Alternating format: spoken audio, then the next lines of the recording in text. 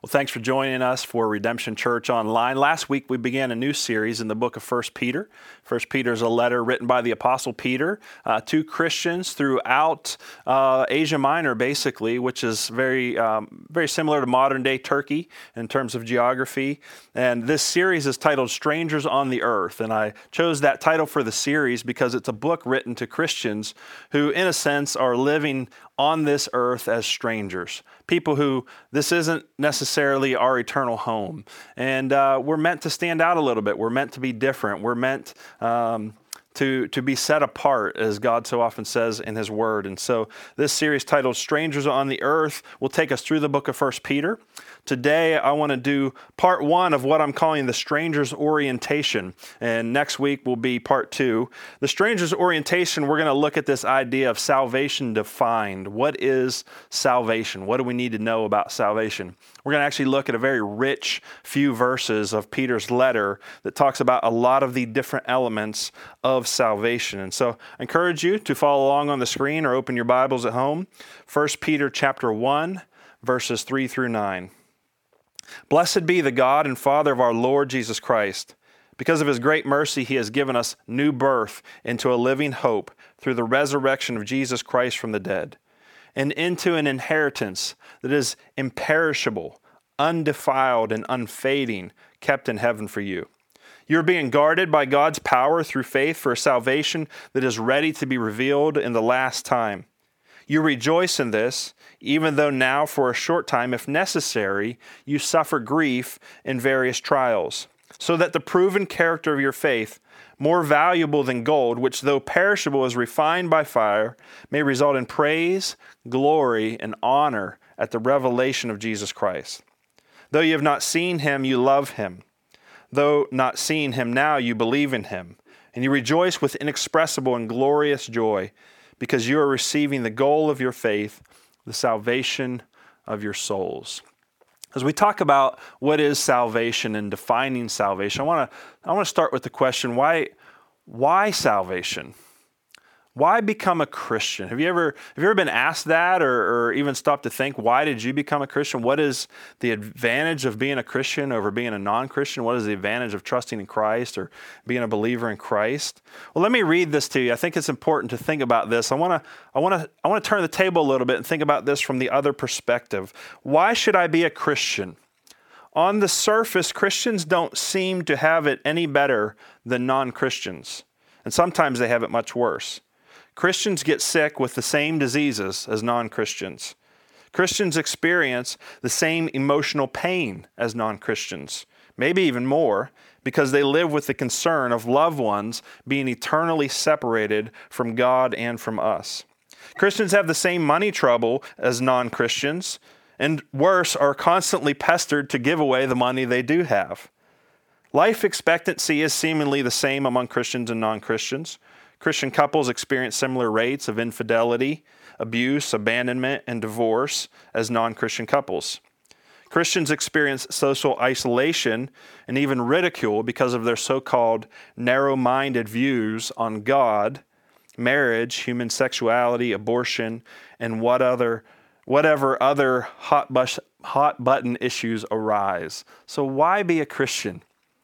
If it's true that there really isn't a whole lot of advantages to being a Christian over a non-Christian, in fact, there are some pretty severe, as I just laid out, disadvantages. The reality is that Christians are unwelcomed and unwanted on this earth, and more as the days go on.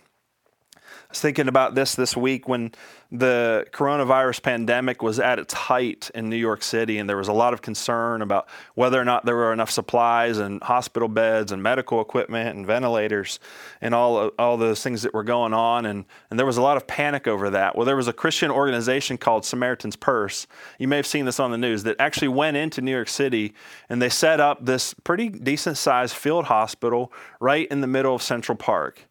Christian doctors and Christian nurses went from the safer places that they lived in, and they went into the center of this pandemic, putting their lives and their health at risk, and they went there to help. They went there to serve. What was the reaction of New York City to this? How did the political leaders of that city respond? Were they overjoyed that somebody would take such a risk to come and to serve the people of New York City? Of course they weren't, because these were Christians that were coming in. They questioned their motives. Mayor de Blasio, in fact, assured non-Christians that he was going to send people into this setup to make sure that they were doing things the way they should be doing things, not in terms of medical care. There were no questions about their medical care. It was questions of their beliefs and their morals, and they came under intense criticism. The leader of that organization was threatened because they went in to help, emphasizing the point that Christians are unwelcomed and unwanted on this earth. We are indeed strangers on the earth. However, that being the downside of being a Christian, the upside, what is to be gained by becoming a Christian, I want to argue from this passage right here in 1 Peter, far outweighs any temporary cost or negatives. To be a Christian is far better to be a non-Christian for many reasons, and we're going to look at some of those together. The first thing you see on your handout is this. Salvation is the experience of a new birth that leads to immeasurable change. And as I prepared to preach this, I would actually add to that, and benefits. Salvation is the experience of a new birth that leads to immeasurable change and benefits. Having considered some of the potential downside of being a Christian, what we really need to do is look at the immeasurable upside, at how much we gain by being a Christian. Salvation is a big deal. It's a huge deal. It's the biggest and most important thing that can happen to you in your life. It doesn't always happen as a big deal. It can feel very subtle, even to the point that some Christians are unsure of when or even if it happened to them. That's very common. We don't always know the moment during which salvation occurred, when we go from being unsaved to saved, or when we go from death to life. I can personally point back to when I believe that happened in my life, but it's not uncommon at all for believers to say, you know what, I don't really know when it happened. I just kind of always believed this, or I always followed Christ, or I can kind of see when it began to happen, but I'm not sure when it really, really changed. That's not a big deal. It's very common. Nonetheless, nothing could be bigger than the occurrence of salvation in your life. Nothing could be bigger. And Peter wants us to know that. He wants us to know that in the letter that he wrote. He wants to outline some of the immeasurable benefits of becoming a Christian. He wants to outline for us what salvation is. And so in these verses 3 through 9, that's what he's doing. He's defining salvation. He's putting in a very concentrated form many of the things that happen and many of the things that are going to happen as a result of personal salvation. I was thinking, if you've ever seen the movies Ace Ventura, I've watched them many times, especially When Nature Calls. It's my favorite of the two. But if you've ever watched Ace Ventura, he's a detective. He's a pet detective, and he solves bizarre cases. And they're bizarre movies. It's Jim Carrey. What do you expect? But in Ace Ventura, whenever he's getting ready to solve a case, or when he's getting ready to express how he has solved a case, he sometimes will stop and he'll take this real deep breath, and you go. And then in one breath, he'll just unleash all of the details of how he put together this case and how this affected this, and this is what happened, and then this happened, and this, and then everybody's standing there going, wow, how did he see all of that? That's kind of what 1 Peter 3 through 9 feels like. It's as if Peter took a deep breath and he said, real quick, before I get into this letter, real quick, before I get into all the instruction, let me just, in one big deep breath, talk about salvation. So he says in verse 3, "Blessed be the God and Father of our Lord Jesus Christ. Because of his great mercy, he has given us new birth into a living hope through the resurrection of Jesus Christ from the dead, and into an inheritance that is imperishable, undefiled, and unfading, kept in heaven for you. You are being guarded by God's power through faith for a salvation that is ready to be revealed in the last time. You rejoice in this, even though now for a short time, if necessary, you suffer grief in various trials, so that the proven character of your faith, more valuable than gold, which is refined by fire, even though it's perishable, may result in praise, glory, and honor at the revelation of Jesus Christ. Though you have not seen him, you love him. Though not seeing him now, you believe him, and you rejoice with inexpressible and glorious joy, because you are receiving the goal of your faith, the salvation of your souls. Now, I couldn't even begin to get that all out in one breath. But Peter, in just a few verses, gives us so much to think about in terms of salvation. There's just incredible depth and riches to what he just described. And it's not even exhaustive. He doesn't cover everything that salvation entails. In fact, I'm not sure that there's even any mention of the forgiveness of sins, which is what we immediately think about when we think about salvation. There's a lot that he leaves out. At least there's some that he leaves out, but he gives us a lot to think about. So let's not in just one breath, but in a lot of breaths, step back and let's look at these piece by piece, and let's think about some of the things that he says are part of salvation. What is it? How do we define salvation? What is gained at salvation? What does salvation look like in the lives of Christians? Well, on your handout, you'll see this.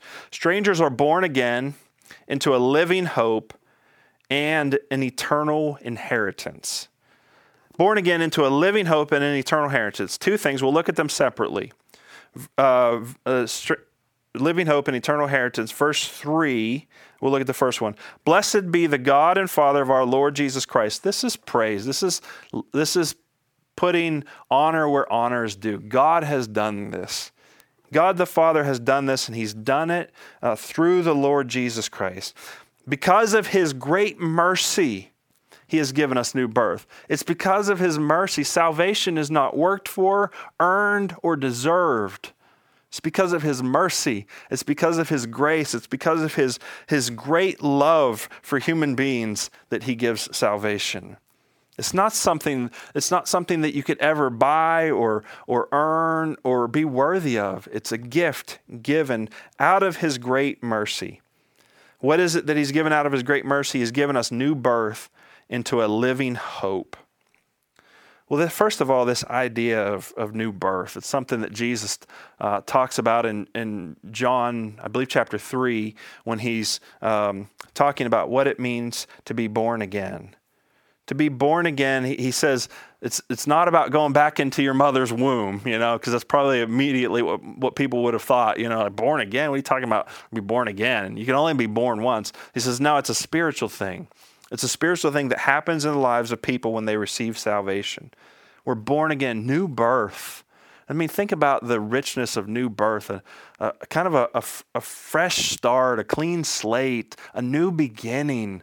The old is gone and the new begins. That's the beauty of salvation.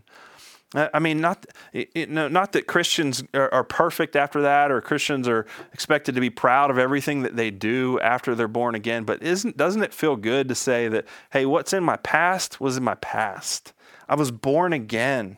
I got out, the first time, pretty rough. I didn't do it right the first time. The second time, God is working in me.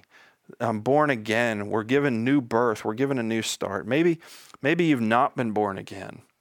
Let me encourage you to receive the gift of salvation so that you can have a new birth, a new beginning, a new life, a life that's different, a life where things are changed, where you're going to do things differently because you're going to do them with the help of the Holy Spirit, and you're going to do them out of a relationship with Jesus Christ.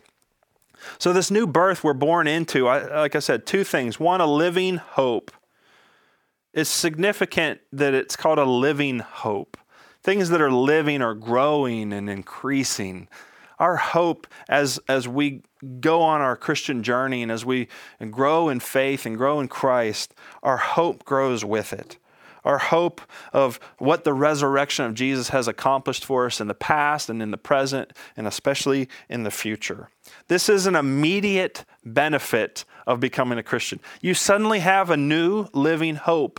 You have a hope that's alive. That hope that is living is Jesus Christ. It is the resurrection of Jesus. Just as Jesus is no longer dead, that he has been resurrected and he is alive today, so hope is not dead for those who have been given new birth. They have a living hope. They have a living hope in Jesus Christ. But this is just the down payment. Hope is just the down payment of the things that are to come. I was thinking about things like the NFL draft. These guys that go early in the NFL draft, these college superstars, they come into the draft. Most of them are dead broke. They don't get paid for competing in college sports, and some of them might even come from poor families at times. They don't have any money. They're college students. They haven't had the opportunity to go out and earn money. And then suddenly, first, second, third, fourth, fifth draft pick, they get drafted by some NFL team.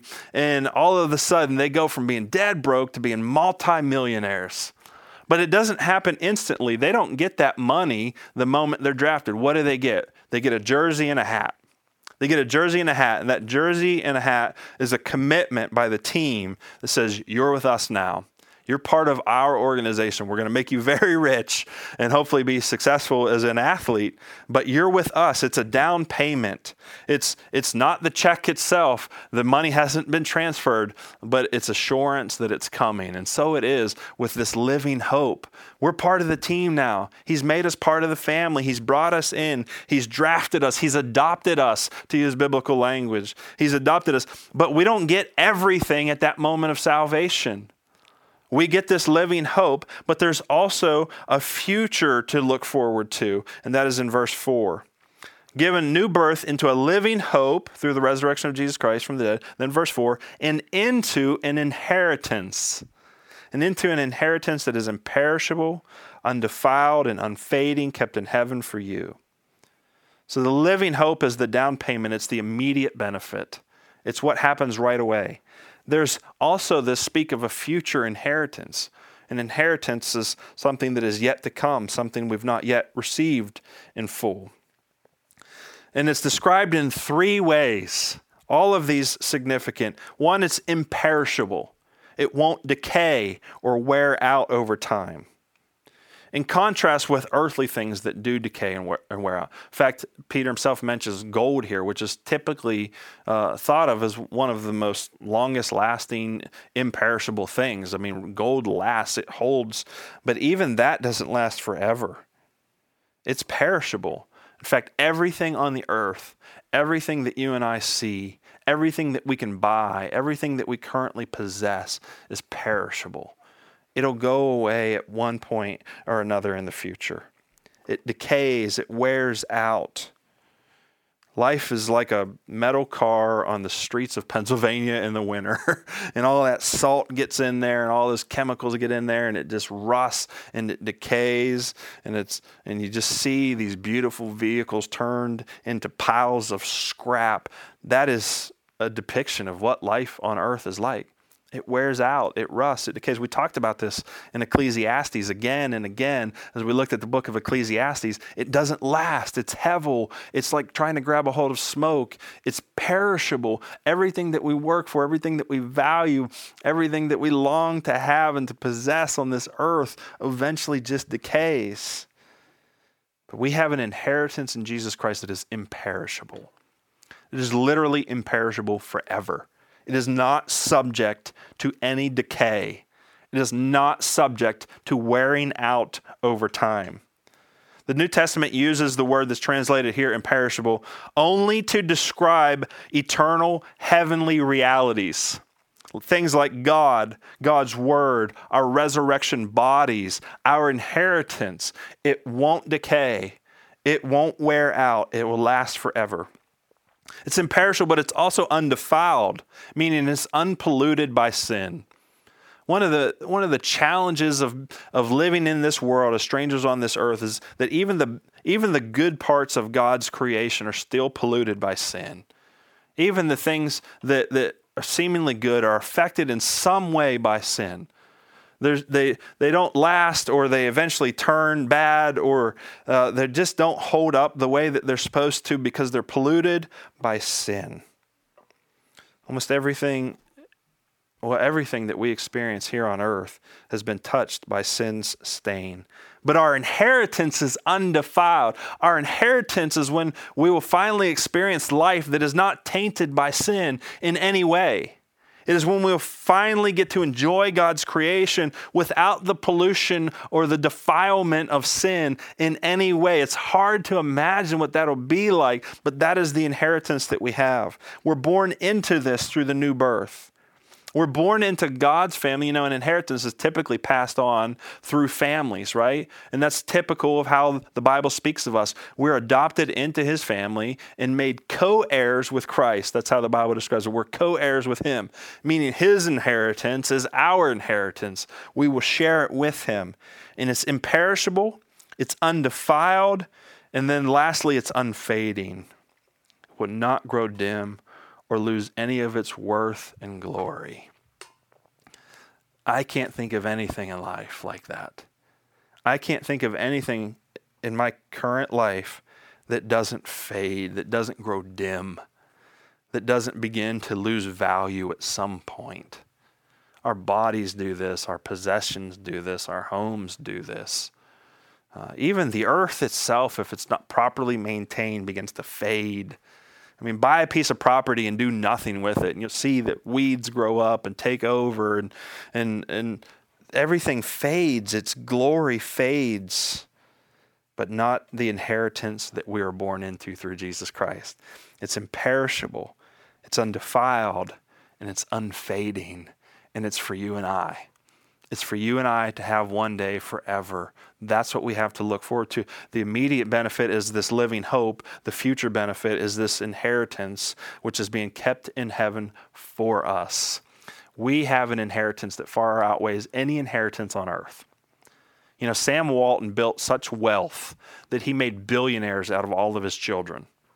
That's quite an inheritance. I don't think there's a wealthier family on the earth. But that's quite an inheritance, to be so wealthy that all of your kids become billionaires when they inherit what you leave behind for them. That's incredible.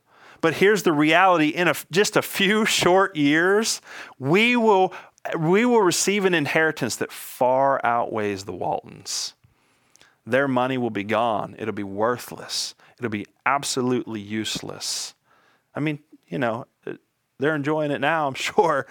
But there's coming a day, and it's not that far off, when you and I will have a better inheritance than them. And it'll last forever. That's what we're born into. We're born into that. Strangers are born into a living hope and an eternal inheritance. That's part of salvation.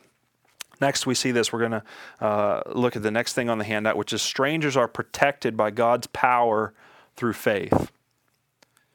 Strangers are protected by God's power through faith. And I almost changed this, and then I left it because I wanted it to be a little bit provocative. Strangers are protected by God's power through faith. What does that mean? Let's look at verse 5. You are being guarded by God's power through faith for a salvation that is ready to be revealed in the last time. You are being guarded by God's power through faith for a salvation. Okay, we're being guarded by God's power through faith. We'll talk about that a little bit. For what? For a salvation that is ready to be revealed in the last time. Sometimes let me be careful how far I take this, okay? It's our new birth that is being guarded. That's what I want to say. And that's what I almost changed it to.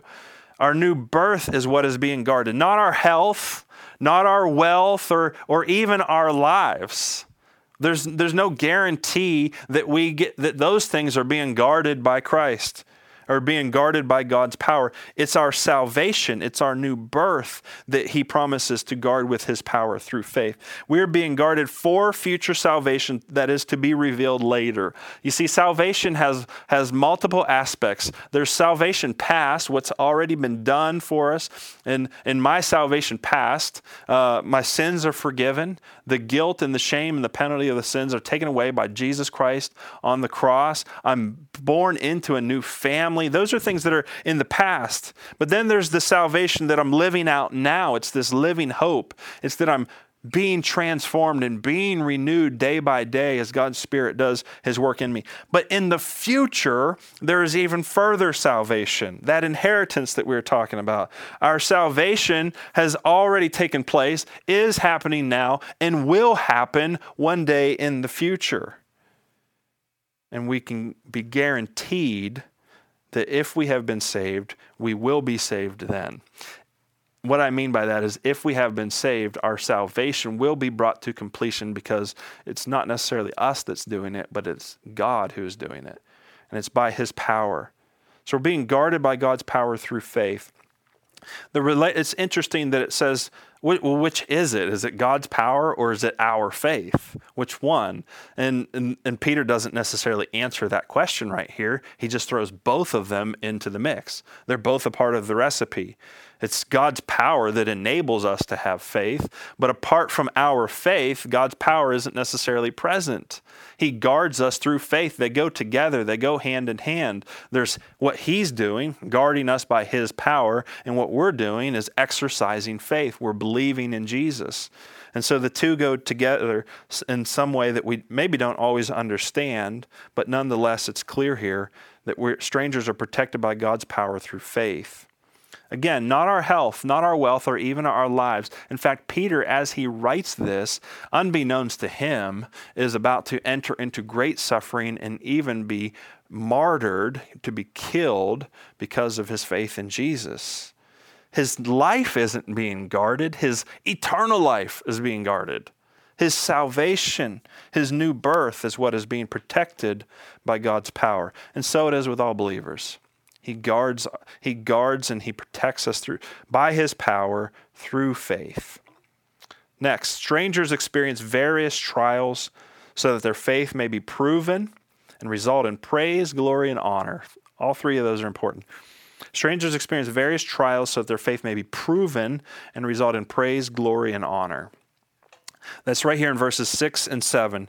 You rejoice in this, even though now for a short time, if necessary, you suffer grief in various trials, so that the proven character of your faith, and then he, in parentheses here, sort of says, more valuable than gold, which though perishable is refined by fire, may result in praise, glory, and honor at the revelation of Jesus Christ. So our faith is tested through various trials to be proven so that it may result in praise, glory, and honor.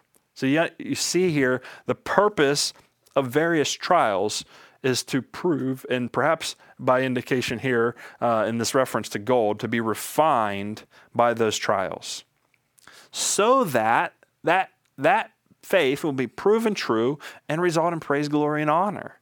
So that our faith will be proven true and that we will receive rewards from Jesus himself. This happens so Peter's writing to a pretty broad audience of Christians, right? Some of them may have already experienced persecution. Many of them may have not. We don't know all the details of all the individuals who would receive this letter. But what's interesting is most people agree that Peter's writing this immediately before the major persecution of AD 64 to 68, which would break out in the Roman Empire under Emperor Nero. Nero was an interesting man, much like Herod. It makes me think of Herod, very paranoid, very violent person. But in AD 64, which is probably a year or two after Peter wrote this letter, there's a huge fire in Rome. And the emperor of Rome, Nero, wants to blame it on somebody, plus he already doesn't like Christians, and so he blames it on the Christians and uses it as an excuse to round up as many Christians as they can in the city and beyond and have them killed for lighting this fire, which they clearly didn't light. It's said that during that persecution, which lasted 4 years, as Nero persecuted Christians heavily, something that Peter would have been unaware of when he wrote this letter because it was yet to happen. It said that during that persecution is when Paul and Peter were both martyred for the faith in Rome. As I mentioned last week, church history states that Peter was crucified upside down because they were going to crucify him normally, and he considered himself not worthy to suffer the same fate as his Savior, Jesus Christ. And so they very kindly crucified him upside down. Strangers experience various trials. That's nothing new. It's nothing new to come under fire for your faith. And it's not always just coming under fire for your faith. The Bible talks about trials in a very broad spectrum of ideas. And sometimes it can be health things that we're going through, or things that are challenging within our family, or the loss of jobs or loss of income. It can be, even things like the coronavirus. That's a trial that is testing people's faith. As you deal with the anxiety and the fear and the uncertainty of what's going on in our world today, is your faith being proven? Is your faith being refined? The refining process is when you heat up a metal to a very, very high temperature so that it becomes molten, right? And that any impurities in it will rise to the top so that they can be removed, and so that what is left behind is purer than what you started with. That's what trials do. Sometimes things get ugly in the midst of trials. Sometimes we're not happy with the way we're responding. That's been my experience. Sometimes I'm not proud of how I respond in the midst of trials, but they have this effect. They have this effect of refining our faith. And the end result is that our faith may be proven and result in praise, glory, and honor at the revelation of Jesus Christ. And so if you stand firm through trials, or even if you just hang on in the midst of trials, and don't lose hold of the faith that has saved you, then there will be a day when you will stand before Jesus Christ at his revelation, when his glory is being revealed to all of the world, that you will join in that glory and praise and honor because your faith has been proven through trials. Lastly, this is an important one, because there are some identifiers. How do we know who's a Christian? Well, here's the last point. Strangers love Jesus, believe in Jesus, and rejoice in his salvation. Strangers love Jesus, believe in Jesus, and rejoice in his salvation. Let me read the text, and then we'll talk about this. The text is verses 8 and 9. It's the end of our passage for today. Though you have not seen him, you love him. Though not seeing him now, you believe in him. And you rejoice with inexpressible and glorious joy because you are receiving the goal of your faith, the salvation of your souls. Strangers love Jesus, believe in Jesus, and rejoice at his salvation. That's how we know who the true believers are. If salvation is defined by all of these things, it's expressed through a love of Jesus, a belief in Jesus, and a rejoicing in his salvation. Lots of people say they're Christians. Lots of people would affirm that they believe certain things about Jesus. Yeah, I believe in Jesus. I believe in the message of the Bible, or whatever, however they want to say it. They might even do Christian things. But true believers will express all three of these characteristics. You will actually love Jesus. You will not just believe the message about Jesus, but that your heart will have affection for him. You'll be grateful. You will want to know him. You will enjoy your relationship with him. You will love him. If someone doesn't love Jesus, they're not a Christian. They're not saved. Salvation is defined by a love for Jesus.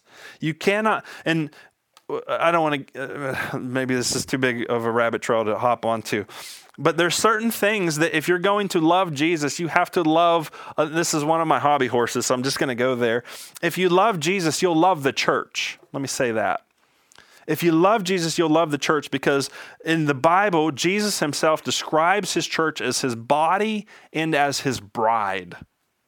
You can't tell me that you love somebody if you don't love their body. I don't mean that in a sensual way, but if you don't love their actual expression, how they've revealed themselves, how they exist in the world today, if you don't love their body and love their bride, you can't love them. But strangers love Jesus, and they express that love for him.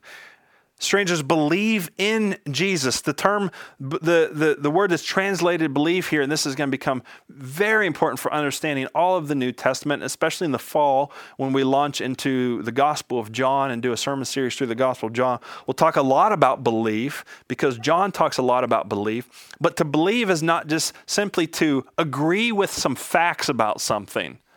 To believe is to put your trust in. That's the biblical sense of the word believe. To trust in, to rely on, to grab hold of. That's what it means to believe in Jesus. That's why the Bible says that everyone who believes in him will not perish but have eternal life. Everyone who trusts in him, everybody who grabs a hold of his salvation, everybody who commits themselves to them. Not just everybody who says, yeah, I believe that. Or, yeah, that's probably true. I can affirm that that's something I hold to. It's something that you trust in.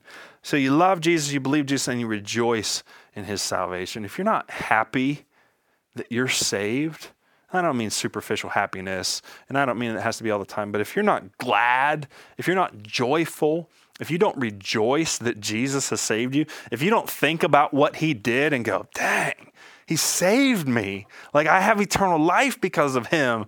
I love him. I believe in him and I rejoice in the salvation that he has. Then you're not a believer. Salvation has not come to you if you're not rejoicing. It's good news. That's what gospel means. It's the good news about Jesus, and good news leads to rejoicing. So let me say this to us as a church. So then why don't we show it when we gather together as Christians? Christian assembly should be a time of rejoicing. And trust, I'm a very stoic person in worship. I don't mean that you have to be all crazy when you worship. You can be. I don't have a problem with that. But sometimes my rejoicing is somewhat inward. But I push myself to make it outward because I want people to know, and I want the church to know that I'm rejoicing in salvation. I'm glad that I have this opportunity to sing his praise and to worship him. Strangers love Jesus, believe in Jesus, and rejoice in Jesus. So the question is, and by the definition given in these verses, are you a stranger? Have you been saved? Are you a Christian? Are you a believer and a follower of Jesus? By the definition given here in 1 Peter, chapter 1, verses 3 through 9, is this what your life looks like?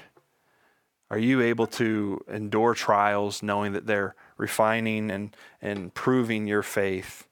Is your salvation being protected by God's power through faith? Have you experienced new birth? Do you have this living hope? Are you looking forward to a future inheritance? This is what it means to be born again. And do you believe and trust in Jesus? Do you love him and do you rejoice at his salvation? If not, this is the time when I invite you to begin doing so today. Trust in Jesus today. Put your faith and your confidence and your hope in your future in him. Believe that what he did when Jesus Christ died on the cross, paying the price for your sins, that he did that for you so that you could be saved and so that you could be a Christian, or as we're calling them in this book, strangers on the earth, so that you could begin living a life that ultimately honors and glorifies him and results in this eternal inheritance that will last forever in eternal life. And if you have done that, great, celebrate it, rejoice in it, and tell other people about it. Take this salvation and share it with the people around you. Let's pray. Jesus, thank you for salvation. Thank you that you have redeemed us. You've made us part of your family. Taken the guilt and shame and penalty and the payment of our sins upon yourself. And you did that on the cross where you died for me and you died for all who would believe. Jesus, if there's anybody today that you're calling to believe in you for the first time, would you just gloriously bring them into the family? Let them know that they're loved, that they're forgiven, that they're saved because of what you have done. And help us to live together as strangers on this earth, knowing that one day we'll go to our real home, which is with you in eternity. And may we take as many people there with us as we possibly can. In Jesus' name we pray. Amen. Well, thanks for joining us. I'm looking forward to continuing into part 2, where we're going to talk about salvation foretold and look at how the Bible foretold God's plan of redemption that was eventually manifested in Jesus, and how we should celebrate and rejoice in that. So hope you'll join us next week. Let's continue and worship through one more song together.